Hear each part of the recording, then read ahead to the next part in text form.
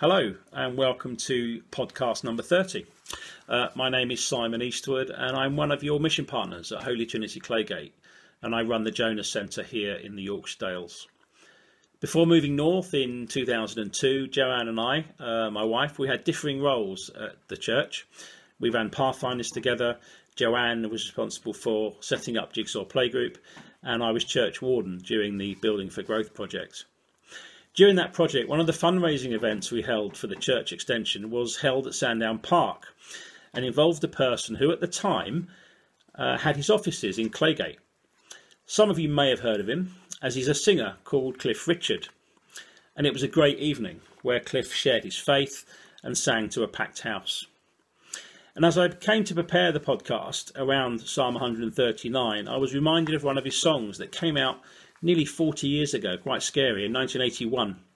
And the words go like this: "You were there at the moment I began, when the child became a man, saw my future in the making, saw the path my life was taking.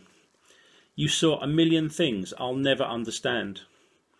You know me better than I know myself, better than I know myself. Time after time, you've shown it to be true, that no one loves me like you." David wrote a song, but many years before that, which was a very personal psalm, speaking directly to God. And the words of Psalm 139 go like this: "You have searched me, Lord, and you know me. You know when I sit and when I rise. You perceive my thoughts from afar. You discern my going out and my lying down. You are familiar with all my ways. Before a word is on my tongue, you, Lord, know it completely. You hem me in behind and before, and you lay your hand upon me. Such knowledge is too wonderful for me, too lofty for me to attain. Where can I go from your spirit? Where can I flee from your presence? If I go up to the heavens, you are there. If I make my bed in the depths, you are there. If I rise on the wings of the dawn, if I settle on the far side of the sea, even there your hand will guide me. Your right hand will hold me fast.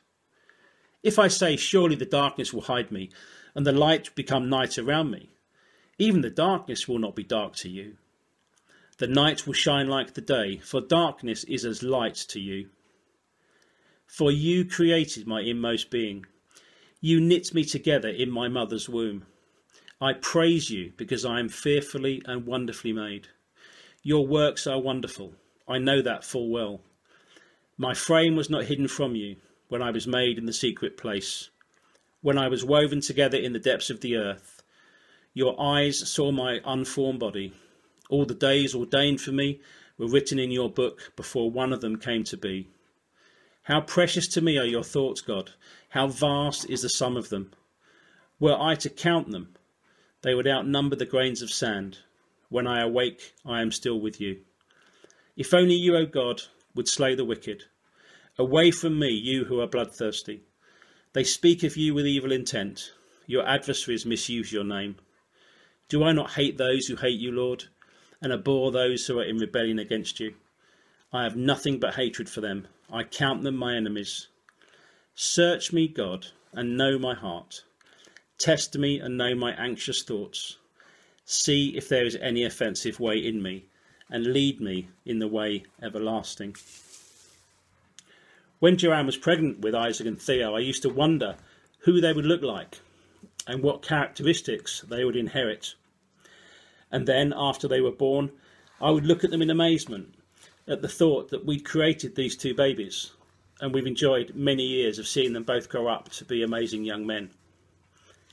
I've often wondered if God gets a similar feeling when he looks at me. Somebody once coined a phrase that could perfectly sum up this psalm: God doesn't make rubbish. While it would be a lot easier to simply focus on verses 13 and 14 of Psalm 139, we cannot ignore the entirety of the passage. And that means that while I do praise God for how wonderfully I've been made, both God and I are well aware of my faults.